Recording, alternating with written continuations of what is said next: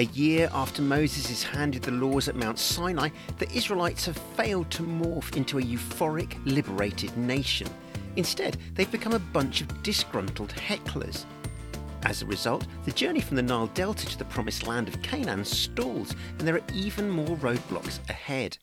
The travels and travails of the Jewish people during this time is chronicled in the Bible's next book. The theme of the mathematically named Book of Numbers is generally one of counting and spying, but at least there's action, eventually.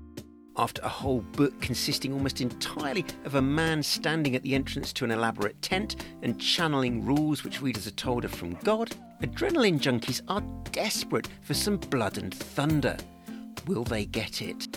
My name is Chaz Bayfield, and this is Holy Bible episode 34, A Cocktail of Curses.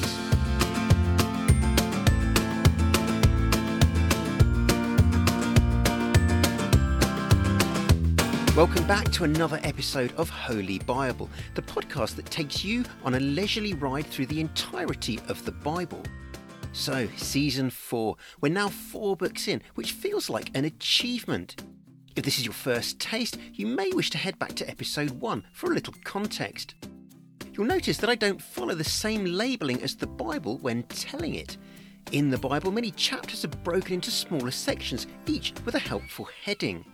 The titles of my episodes aren't taken from these, as I'm trying to steer away from the kind of religious speak that suggests you need to be in the club to understand it. I also don't tell listeners the chapters and verses we're covering, as this doesn't feel essential to the story. For those who are interested in mapping our route through the 66 books that make up the Bible, I put the chapters we cover each episode in the show notes. As ever, my belief remains that the Bible belongs to all of us, not just religious people. So here is the Book of Numbers, not something that you can pull from the shelf of your local bookstore, and not a book that a huge number of secular people in the 21st century have a good working knowledge of. Okay, we're going in. Confusingly for Bible purists, the Book of Numbers contains several events that appear to have already been described in the Book of Exodus. The manna and quail, the defeat of the Amalekites, and water bursting from a rock are among several stories that are given a second airing. Bible experts are divided on whether these incidents just happen to be similar, or whether they're the same event described by different authors. In fact, assigning authors to these early chapters in the Bible is somewhat of a can of worms. Experts believe that the Pentateuch, the Bible's first 5 books, was edited together by exiled Jews living in Persia sometime after 550 BC, using 4 main sources, 3 of which had a hand in this particular book. The Yahwist refers to God as Yahweh and sees Sinai as the mountain where laws were handed to the people of Israel.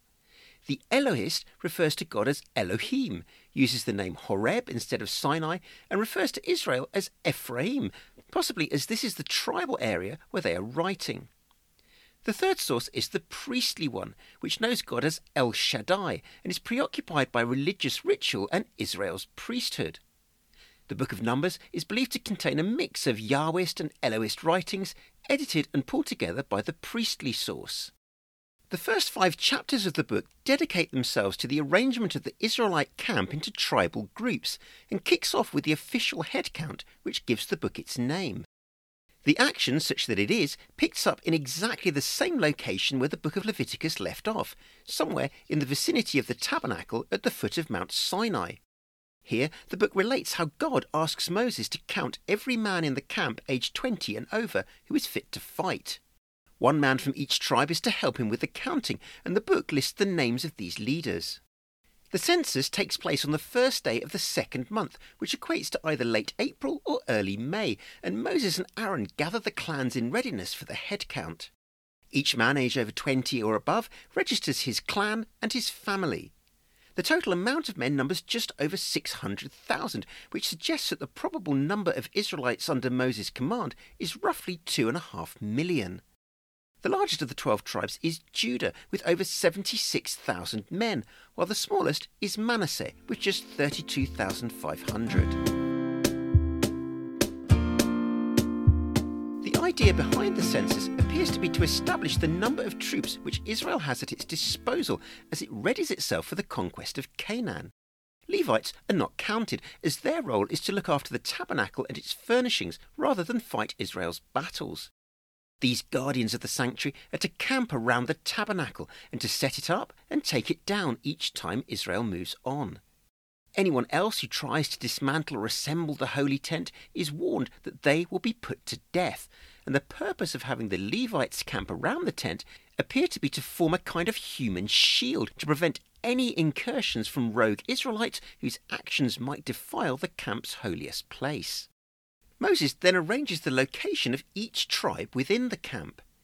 With the tabernacle at the centre surrounded by Levites, the rest of the tribes arrange themselves in a square at what the Bible describes as some distance from the sacred epicentre.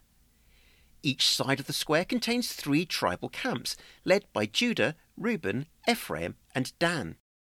Each of these divisions is to fly a battle standard to identify it, and each family encampment is to fly its own banner, one of the earliest recorded examples of graphic design, and one which makes it simple to locate everyone in what must look like a sea of canvas. Some experts in ancient warfare suggest that the tribal battle standards bear images of the animals which Jacob likens his sons to in his final blessing in the book of Genesis. So Judah's would be a lion, Dan's a serpent, and Benjamin's a wolf. The eastern edge of the camp is made up of the tribes of Judah, Issachar, and Zebulun. The eastern tribes are more numerous, and as their camp faces the entrance to the tabernacle, they are seen as guards. For this reason, they will march out first when the camp sets off towards Canaan. Moving in a clockwise direction, the next set of tribes are Reuben, Simeon, and Gad, who occupy the area immediately south of the tabernacle. This southern cohort, led by Reuben, will set out behind Judah's eastern division. Each family has a set place to camp within their tribal group and are expected to set out in that same order under their own flag. After Reuben has fallen in behind Judah, the Levites are to carry the tabernacle and its furnishings. The Levites form the centre of what is looking more like a troop movement than a jumble of refugees, and behind them the western tribes of Manasseh and Benjamin are led by Ephraim. Bringing up the rear guard to the north is Dan, leading the tribes of Asher and Naphtali. All 12 leaders of the tribal groups are named, and the book of Numbers tells readers that the Israelites camp under their standards and set out exactly according to the directives which Moses has received from God. Once the tribal camping and marching arrangements have been laid down, it's time to mobilise the men who will assist Aaron and his sons with their duties at the tabernacle.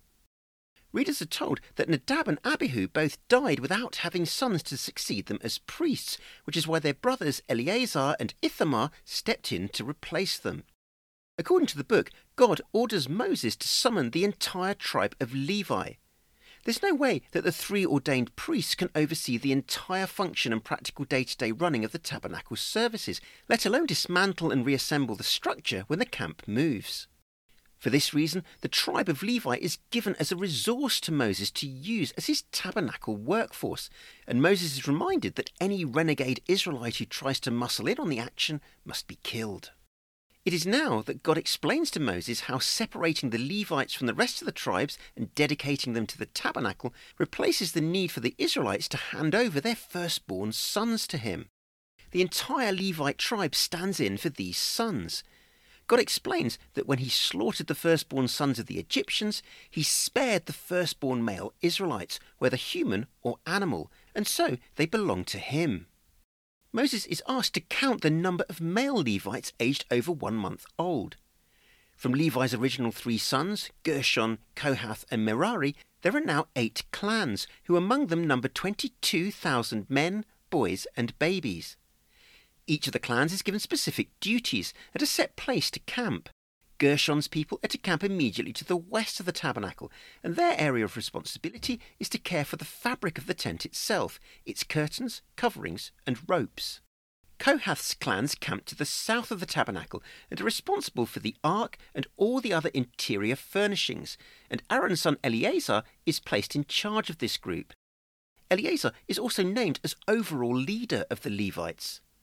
Merari's clans are responsible for the wooden framework of the tabernacle, which includes the crossbars, bases, and poles. His camp is to the north of the tabernacle. Meanwhile, Moses, Aaron and his 2 sons camp to the east and oversee the overall care of the tabernacle, and their position near the entrance to the tent also makes them guardians of who is allowed to enter. For the 3rd time in as many chapters, Moses is warned that non-Levites who try and crash the party face execution. Moses then counts the number of males in the whole camp who are the firstborn sons in their family, and the number comes to 22,273. Given that there are only 22,000 male Levites, there aren't quite enough of them to represent all the firstborns, and so 273 non-Levites must pay 5 shekels each to balance the books. Which of these men need to pay isn't stated, but it would most likely be the last 273 to be counted. The 1,365 shekels of silver amounts to just over 33 pounds in weight, and is handed over to Aaron and his sons to use as they see fit.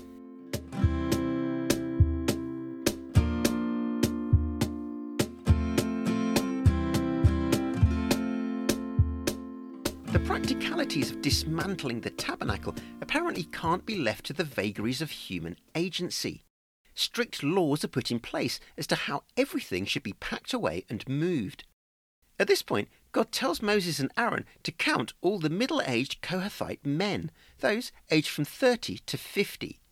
This is because the duties he's about to assign them are both sacred and physical ones, and so younger men might not be up to the task.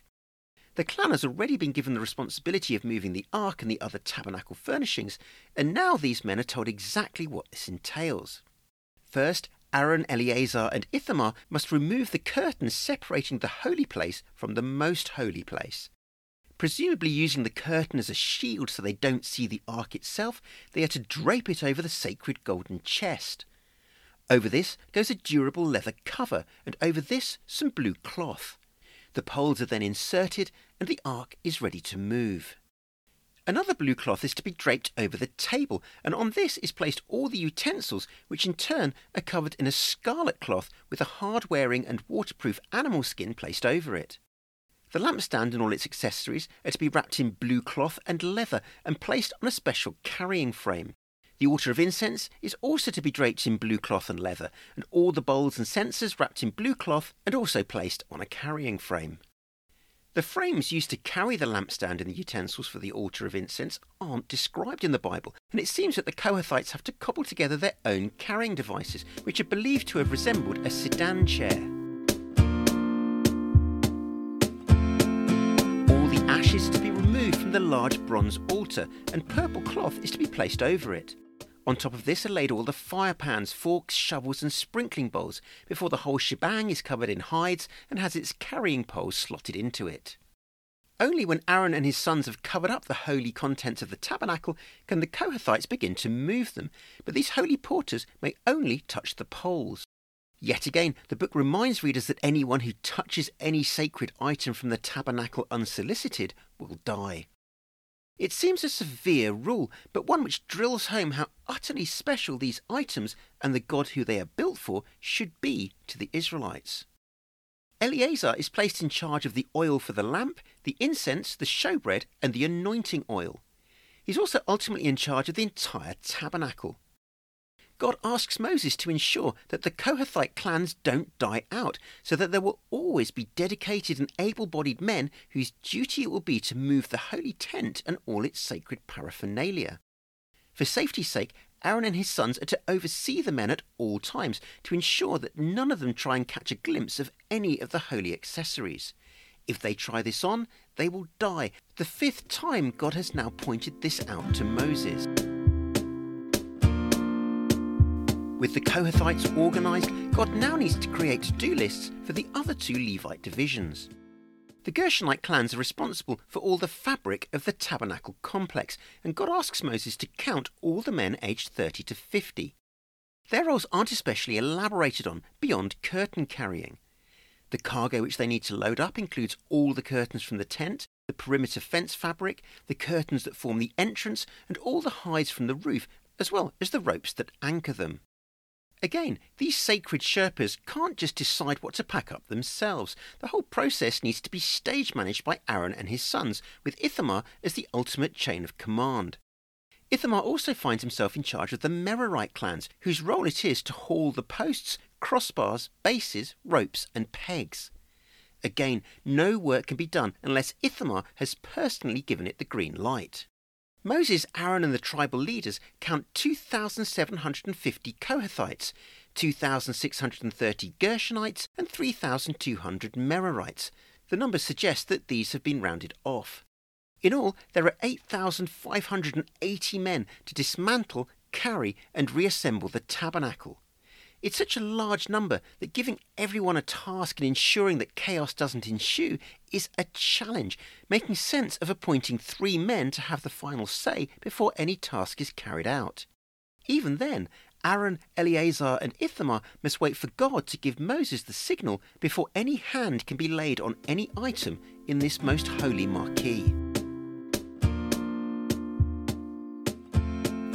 With the directives on moving the camp over, the book of Numbers turns its attention to the kind of rules and regulations that fill the book of Leviticus. Purity is clearly very important at the Israelite camp, and Moses is told to shoo away anyone who has one of the skin diseases or bodily discharges which are seen as unclean, as well as anyone who has touched a dead body. According to the book of Numbers, the Israelites take this directive very seriously and follow the rules to the letter. The Bible can come across as somewhat OCD when it comes to cleanliness, but God sees himself as 100% pure, so anything that is ritually contaminated is believed to lessen that purity. God also appears to be concerned about people who have wronged each other in a way that shows a lack of faith in him. The suggestion is that they have perhaps lied about or tried to cover up their offence. These people need to own up to what they have done and compensate for the damage, he says, with the extra 25% added on. The Jewish rule for repaying stolen or carelessly damaged property includes a hefty surcharge. If there is no one left to compensate, the money needs to be paid to the priests, as that money belongs to God. Given that these men earn nothing, their access to restitution money allows them to survive and reminds anyone else that God sees priests not as a luxury, but as an essential. On top of the money, a ram must also be sacrificed in order to get the wrongdoer back in moral credit. On the subject of potential subterfuge, God draws Moses' attention to wives who are having secret extramarital relationships and appears to understand that marital infidelity can cover up its tracks very well. A woman might sneak off for a midnight rendezvous without her husband or any other witness seeing. But through some kind of sixth sense, her spouse can't help knowing that something is going on. The suspicious husband is told to take his case to the priests, along with 3.5 pounds of the cheapest, coarsest barley flour, possibly to reflect the alleged fallen state of the woman. Numbers describes the gift of flour as a jealousy offering and a reminder offering, which are really just alternative names for sin offerings, and which draw God's attention to the fact that some kind of wrongdoing is believed to have occurred. In what seems a bizarre ritual reminiscent of medieval ducking stools, the woman is brought by the priest to the tabernacle, where she is believed to be under the eye of God.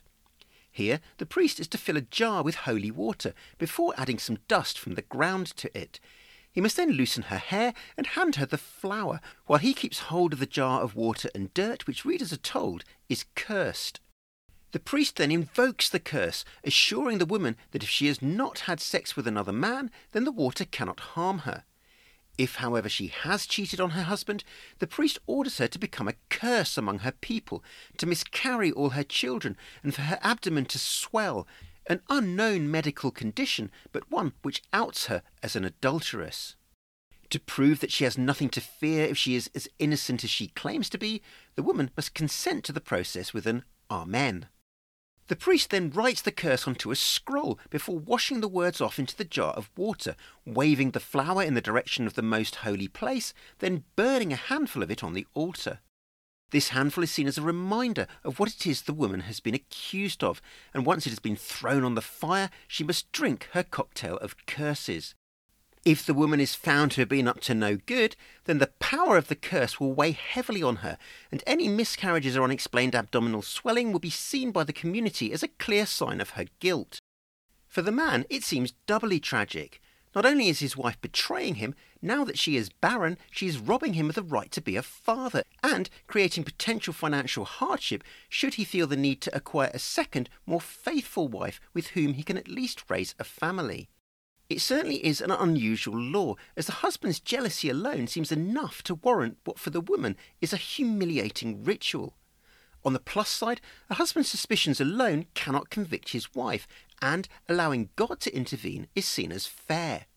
Also, it may be a case of no smoke without fire, where the community believes a woman is playing fast and loose with other men, and rallies to support the husband in his quest to find the truth, rather than priests pandering to paranoid men who suspect their wives groundlessly.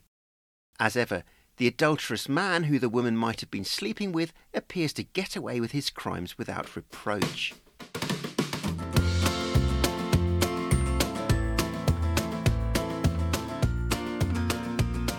So, still no drama and still no action. Instead, a lot of information about tabernacle roadies and rules to prove or disprove a wife's infidelity. To many, it's incredible that a book that lulls this much is still an international bestseller.